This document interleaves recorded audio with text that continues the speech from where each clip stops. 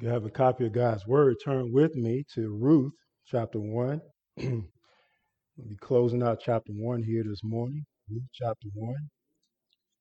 Verse range will be verses 19 through 22. And we'll be looking at Naomi's homecoming.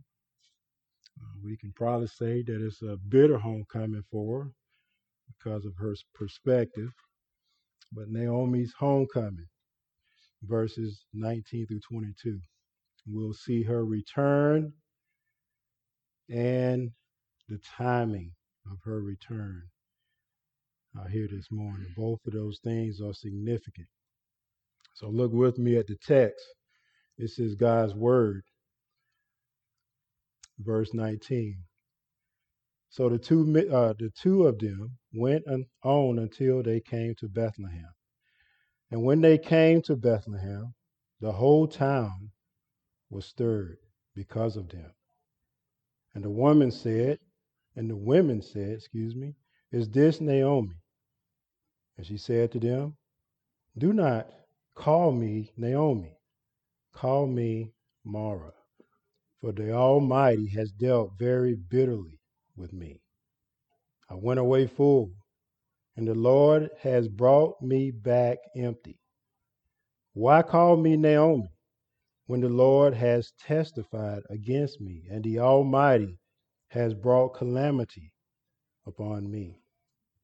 So Naomi returned, and Ruth the Moabite, her daughter-in-law, with her, who returned from the country of Moab. And they came to Bethlehem at the beginning of the barley harvest. Again, this is God's Word.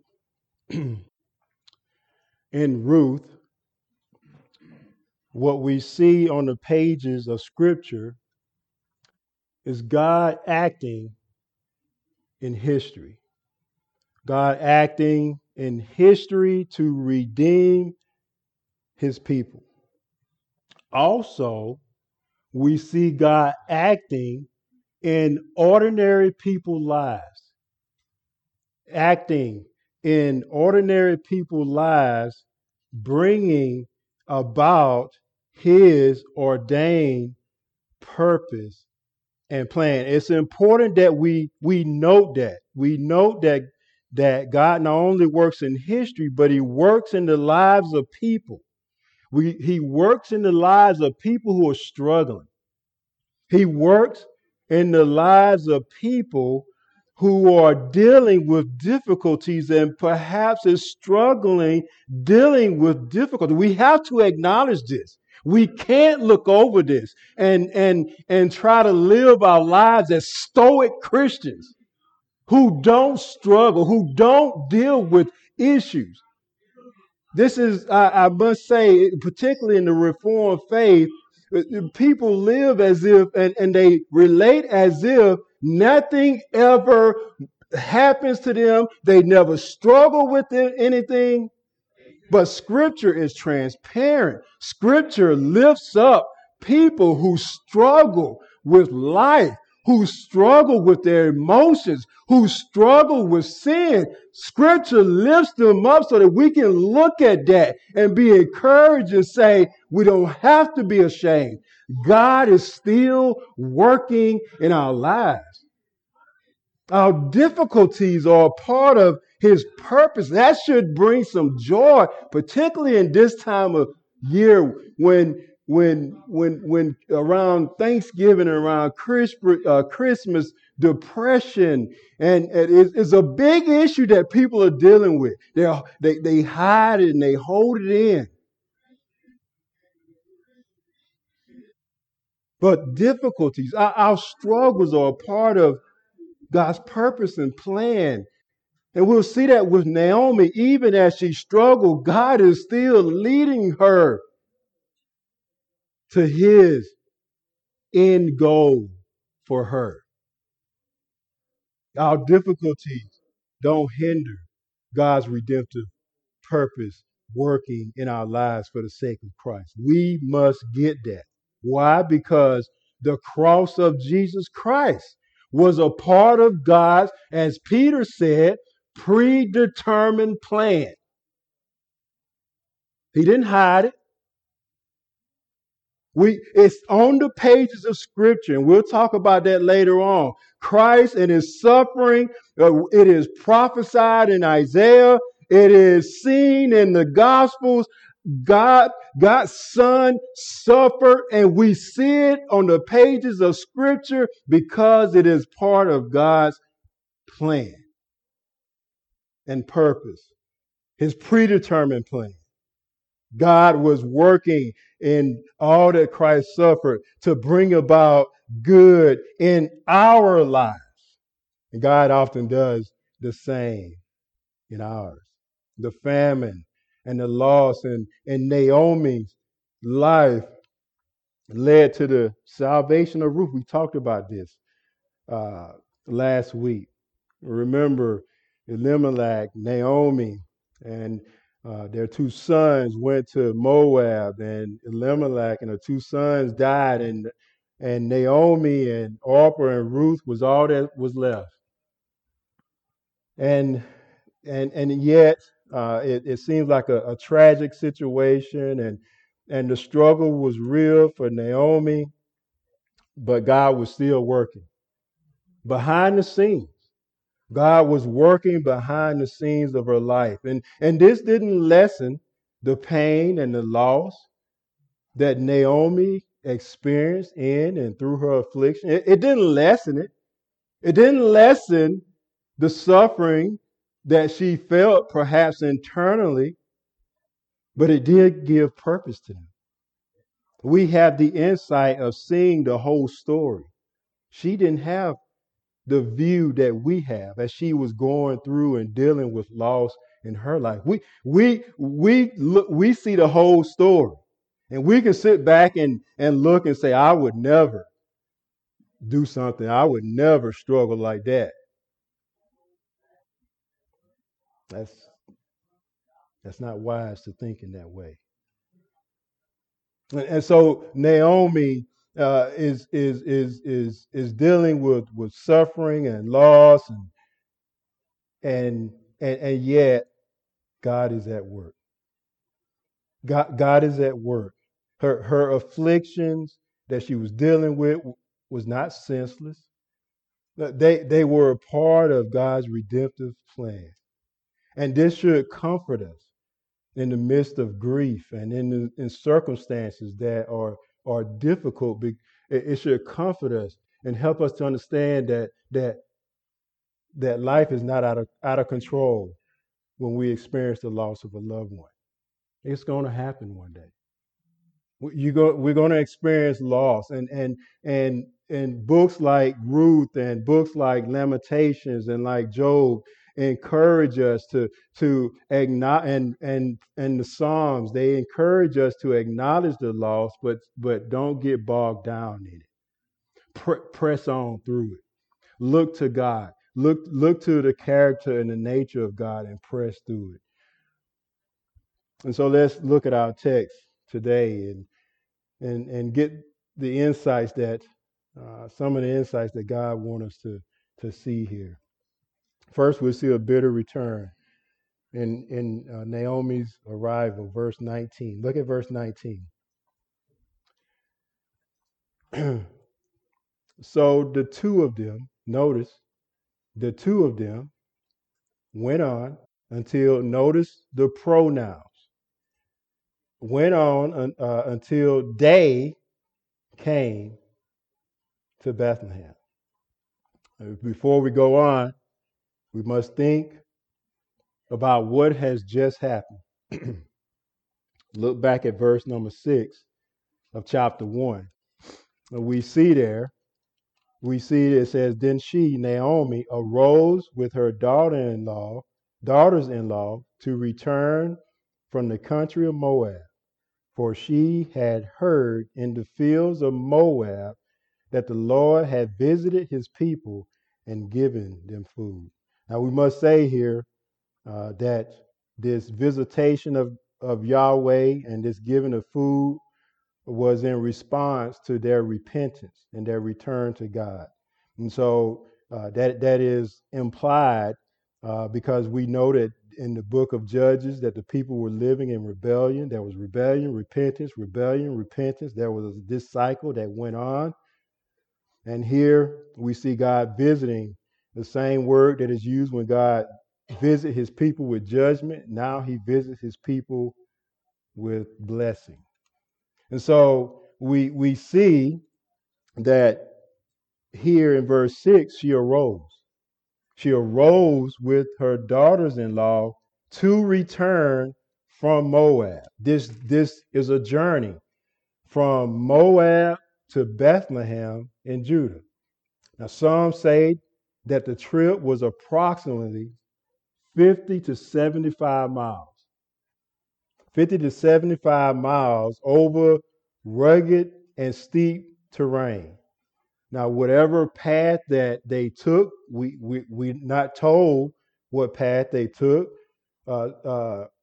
If they went southwest, they had to go around the Dead Sea, go up and around the Dead Sea. And if they went southwest, they would have to cross the Zered Brook. If they went northwest, they would have to cross the River Jordan. And there were steep hills and steep terrain that they would have to cross. And it would, and some would say it probably would have taken Ruth and Naomi 7 to 10 days or more to make this journey on foot. Remember that. It appears, now this is, Orpah went back, remember. So it's Naomi and Ruth. It doesn't say any men went with them, right? It doesn't say any men was on the trip. This was a dangerous trip for two women to be traveling alone. And the text says back here in verse 19, it says, so the two of them went until they came to Bethlehem. Don't miss that. They came to Bethlehem. This treacherous journey, two women traveling by themselves, God's hand of protection provided protection for them, and it brought them to their destination. Beloved, Yahweh, the covenant God of Israel, took care of these two widows. His hand of protection guided them. He took care of them in Moab. He lifted the famine and opened the way for Naomi to come home. And now he has taken care of them as they return to Bethlehem. The invisible providence of God. And guess what? Naomi doesn't see this. Naomi doesn't, she doesn't, she's blind to what God is doing, and we'll see that. But notice it says, so the two of them went on until they came to Bethlehem. The journey was successful. And when they came to Bethlehem, the whole town was stirred because of them. We'll see something else here. Naomi and Ruth's arrival causes, in a sense, an uproar in the whole town. It really is just a way of saying that it's the women that was there and that met them. It says they were stirred, and it says, and the women said, "Is this Naomi?" The women were surprised that Naomi perhaps was without her husband and two sons. This is Naomi coming back. She has arrived with Ruth, and she doesn't have her husband and her two sons. And they're probably taking note of that. And not only are they probably taking note of that, they're probably taking note of of Naomi herself. She has suffered. She has been dealing with the loss of her husband and her two sons. And if you know anything about suffering, when people suffer, suffering has a way of showing itself physically in our bodies. It'll show itself. Sometimes it can bring about pain in the body. It can bring about, lack of a better word, wear and tear on the face, where you go through something that is difficulty and it begins to show on your face. Uh, I had a time in my life when I was going through a difficult time. Just to give you an example, and I was dealing with I mean something that was emotional. It was emotional suffering I was dealing with, and it was tremendous for me. And I remember I went into my first sergeant office one day. I was a young sergeant, and I went into his office, and he called me in for something. But while I was there, he said, "Son, do you need to go see a psychiatrist?" I'm like, "What?" I mean, it caught me off guard. And what it was that he he was seeing something in my face. He was seeing the suffering that I was going through. It was showing on my face. It was showing in physically in some way. I didn't ask him. I just went away like, what? He just told you to go to a psychiatrist. Do I need? I'm like, what? I mean, at the time, I didn't understand. But suffering has a way of showing itself in on our face. Listen to Martin Lloyd Jones, his view on this. He said, "quote The man who is dejected and disquieted and miserable, who is unhappy and depressed, always shows it on his face." He adds, "You take one glance at him and you see his condition." End quote. And this might be what is happening here. They're saying, like, is this Naomi? But notice that all the attention is given to Naomi. That there's no attention. They don't say anything about Ruth. You see that? There's no attention given to Ruth. They don't say, who is this lady? You know? And we can learn something even from this. How do you respond to visitors when they come to church? Do you have a desire to get to know them in order to hear of God's goodness in their life? These women, they respond, "Oh, look, is this Naomi?" They didn't say anything about Ruth. They should have been, in a sense, rejoicing. This is a pagan who has turned to Yahweh. Listen to what Jesus says in Luke 15:10 about a sinner who comes. It says, Jesus said, "There is joy before the angels of God over one sinner who repents." And there is no response in our text of the women to Ruth, who have turned her back on her old life and, in a sense, given her life to the true God. There is no response. But the Bible says that there's a joy before the angels of God over one sinner who repents. There is joy in heaven. And sad to say, there's men in the church who are so focused upon themselves that they don't see what God is doing. So focused on themselves that they don't see what God is doing outside of themselves. It goes unnoticed. There's little concern for what God is doing in someone else's life. And so they perhaps get looked over. Ruth she is left out, even by Naomi. And it was God's grace that brought Ruth into Naomi's life, and Naomi doesn't even bring her up. Ruth is God's providence. God brought her along, and she is God's providence for Naomi. Because the son that she will have, they will say later on in chapter 4, this is Naomi's son. She's there to be a blessing to Naomi, and she doesn't see it. Look at verse 20.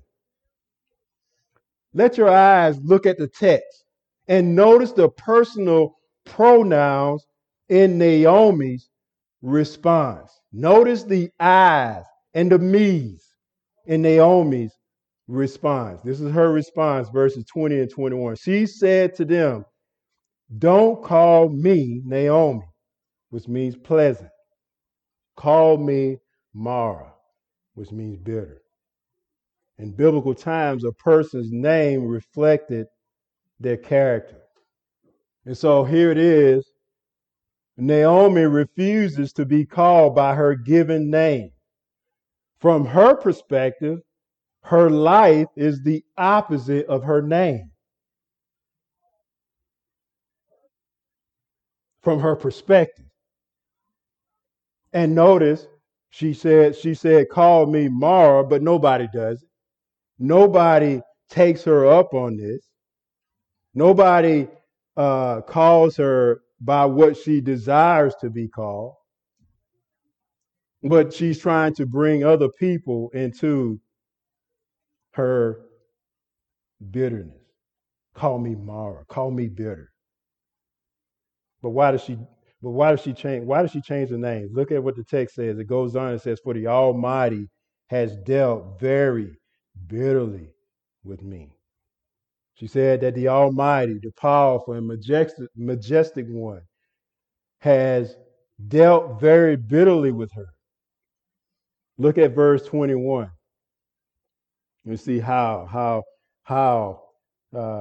she sees this. She says in verse 21, I went away full, and the Lord, Yahweh, has brought me back empty. Now, Naomi we notice she's a believer. She has theology here that she still is holding on to. She knows that God is the Almighty. She knows that her God is Yahweh. She knows that the Almighty rules in the personal affairs of men. She knows that. She said, Yahweh has brought me back empty. She's in a sense, she said, I went away with everything and I returned with nothing. Is that true? Didn't she leave in a time of famine?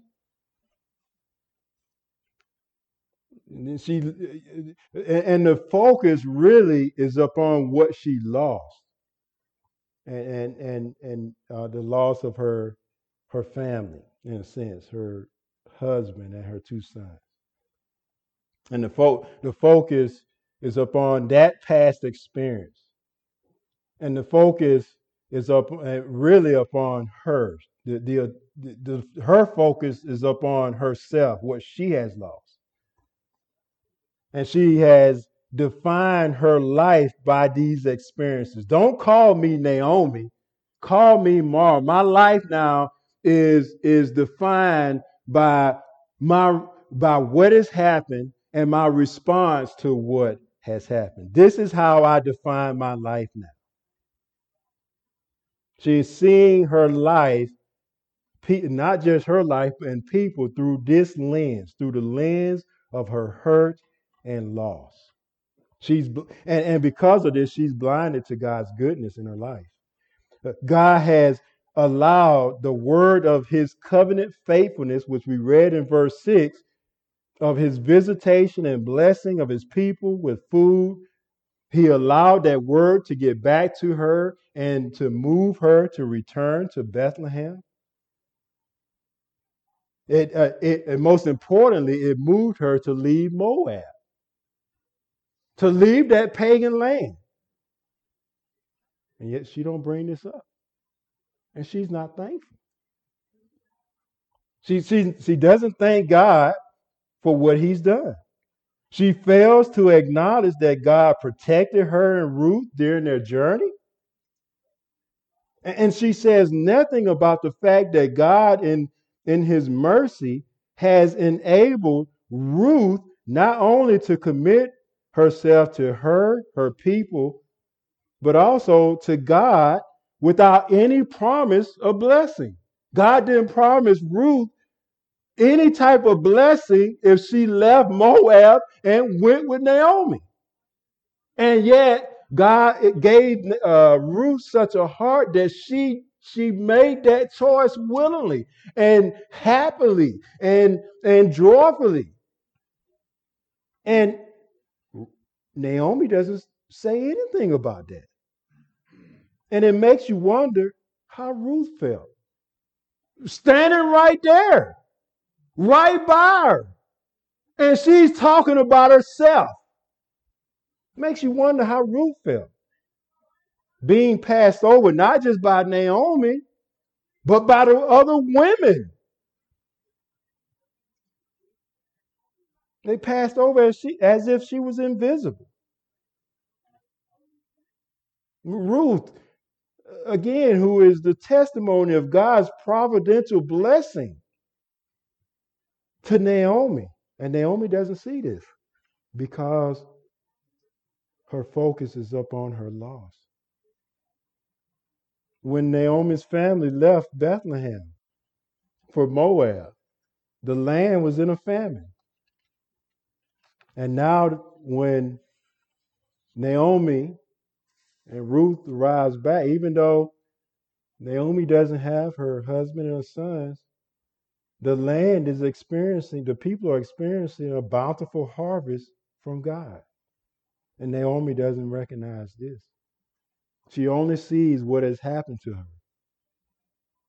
And this teaches us we must be careful not to get so focused on ourselves that we miss God's providential blessing in our lives.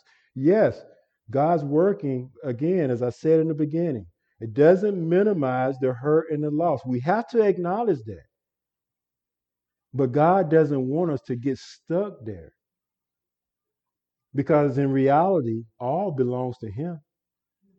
Our loved ones belong to Him. What comes in our lives as far as providence, the clothes, the food, all of that belongs to Him. Even our lives belong to Him. And He can do with us as He please.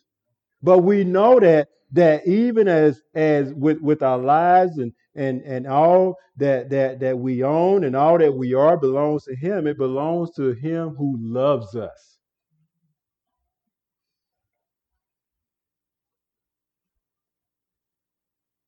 And so there is a time for grieving, and we all grieve different.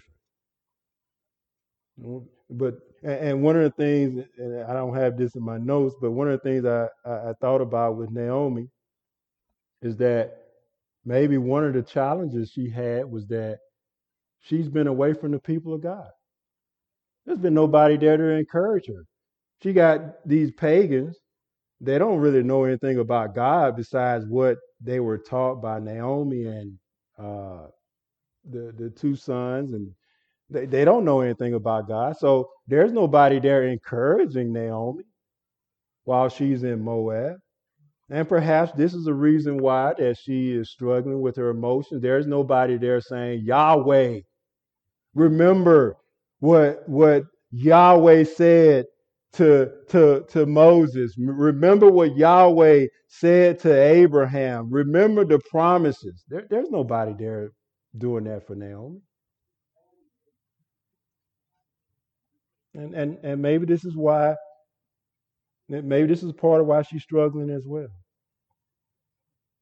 But it shows us the importance of the people of God. It shows us the importance of the Word of God, because there will be times when we will be tempted to be bitter at what God is doing, at the providence, the dark providence of God in our lives. We will be tempted to be bitter at God, at other people, and we need the people of God around us to be praying for us and to help keep us focused.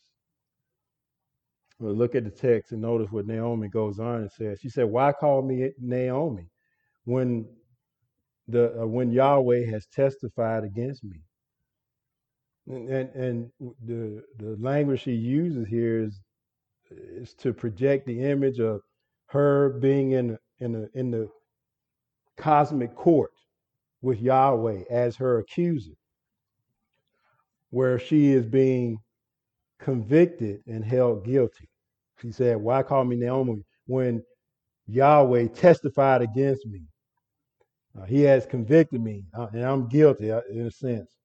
And she goes on and says, "And the Almighty has brought calamity upon." I think the play on words. There's a play on words here as well. You got the Almighty, and you got this little widow. I'm just a little widow, you know, and you got the Almighty who is testifying against me. I think that says something about her viewpoint of God, seeing God through her hurt. But she says the Almighty has brought this calamity upon me. She attributes her suffering to the hand of God, but she does not say why God has done this. Why is it that God has brought this calamity upon her? She doesn't say. Verse 21 says, "I went away." Perhaps that's, she acknowledges. She says, "I went away." What does she mean? She went away. She says that in I went away in this verse. She says, I went away full. So that means that when she's talking about that, her and her family left Bethlehem. So in a sense, she's acknowledging that they did leave Bethlehem, which was wrong. They shouldn't have left Bethlehem. She acknowledges that I went away, and she says here that the Almighty has brought calamity upon me, but she doesn't connect the two. She doesn't say, because I went away, Yahweh has brought this about in my life, is what I'm trying to say. She doesn't connect the two. There is no signs of a repentant heart. There's only signs of a bitter heart. Some of the commentaries that I have, they say that she was repentant. I don't see it in the text. I don't see that she's repenting. All I see is that she's bitter. That she is bitter. And think about her attitude here, and in light of all that God has done. God has shown her mercy. God has shown her mercy. He's been gracious to her. He has given her what she does not deserve, even though she left with her husband and sons to Moab. She's not dead like them.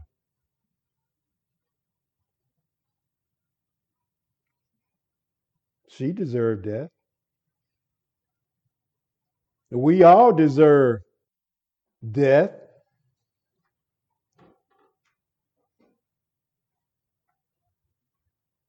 But God, who is rich in mercy, when we were dead in trespasses and sin, when we were dead in trespasses and sin, and God saved us.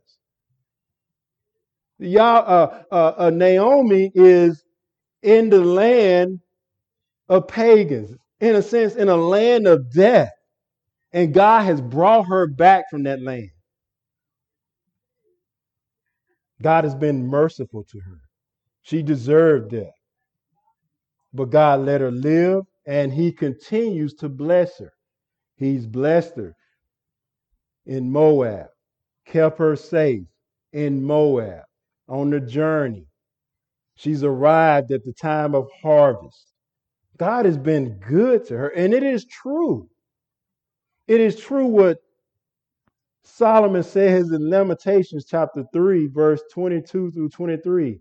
The steadfast love of the Lord never ceases. It has never ceased in Naomi's life.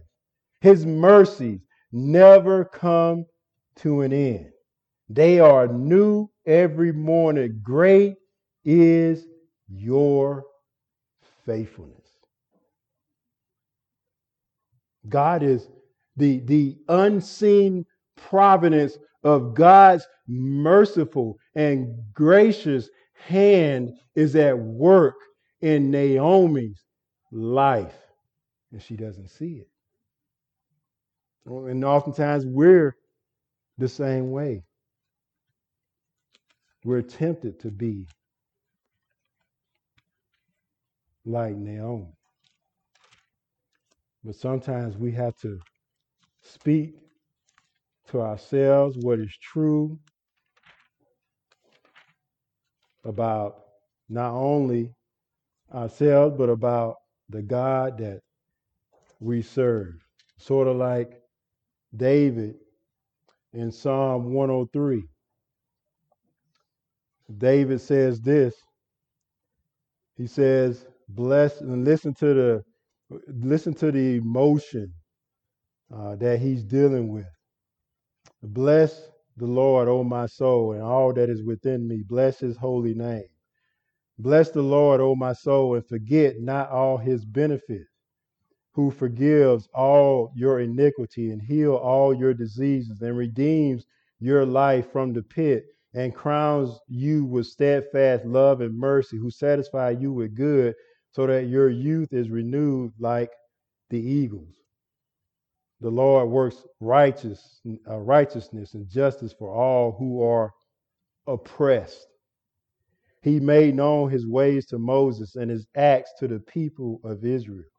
The Lord is merciful and gracious and slow to anger and abounding in steadfast love. He will not always chide, nor will he keep his anger forever. He does not deal, and this is what we need, one of the things that we need to remind ourselves over and over again. David said, he does not deal with us according to our sins, nor repay us according to our iniquities. He says in Psalm 42, there comes a time where you have to take the truths of God and remind yourselves of them, and this will be about a battle going on within you. He says in Psalm 42, matter of fact, he goes and he says this, talking about what he's dealing with in verse 4. He says the things that he's dealing with. He says, as I pour out my soul, how I would go with the throng and lead them in procession to the house of God, and glad shouts and songs of praise, a multitude keeping festival. He says of himself in verse 5, why are you cast down, O my soul? Why are you in turmoil within me? Hope in God, for I shall again praise him, my salvation.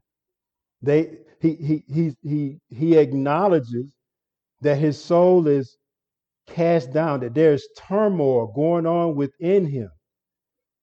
And he's not praising God, but he says, for I shall again praise him.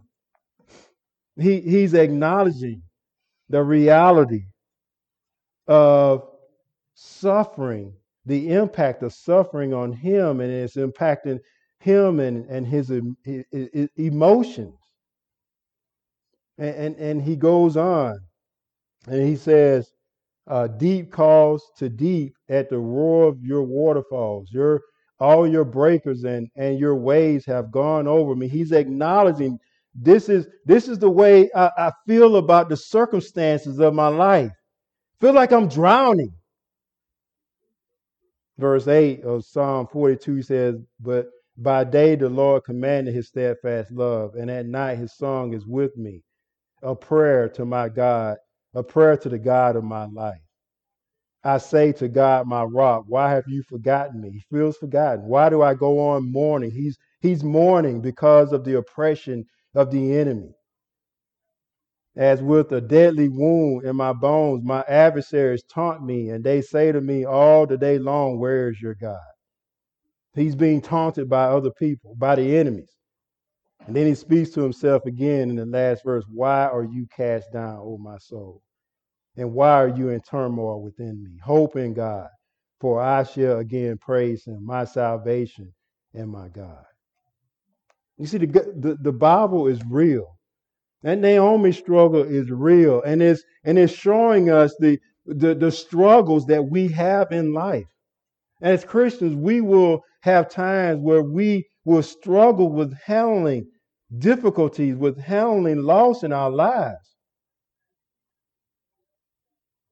And it can blind us to God's goodness. While we are complaining, God is being good to us. And we could be blinded to that. And the wonderful truth that we learn from Naomi's life is that even though we may struggle, that doesn't hinder God from doing what he's going to do in our lives. Don't miss that. She is struggling. We have her testimony on the pages of scripture being lifted up. And yet we know the end of the story. It's all good. It doesn't minimize the loss, it doesn't minimize the pain, but it also doesn't hinder God's goodness. And this is what the psalmist always kept in perspective. And Naomi has experienced tremendous loss. And I can't imagine losing a spouse, much less two sons. She's struggling.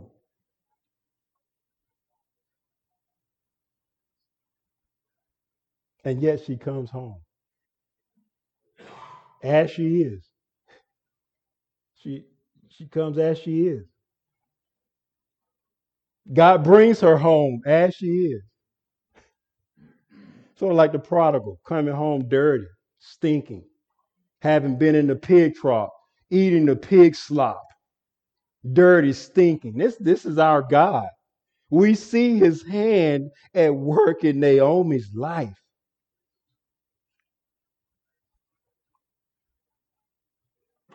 She comes in weakness and despair. God is at work,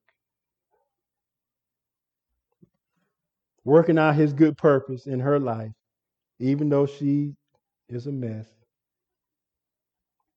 And notice the timing, verse 22. The story doesn't end there. We know that it doesn't end there. So Naomi returned, and Ruth the Moabite, her daughter-in-law, with her, who returned from the country of Moab. Again, this is because God's mercy and God's covenant faithfulness to Naomi as one of the people, as part of the people of God. And even though she's been selfish in her perspective, Yahweh is still working out. Look what he says. And they came to Bethlehem at the beginning of the barley harvest. In God's providence, Naomi and Ruth are arriving in Bethlehem in a time of plenty. Verse 1 of this chapter starts with famine and it ends with a time of plenty. Naomi left Judah because of the famine. Now she comes back and there's a bountiful harvest because of God. A bountiful harvest of which she and Ruth will benefit.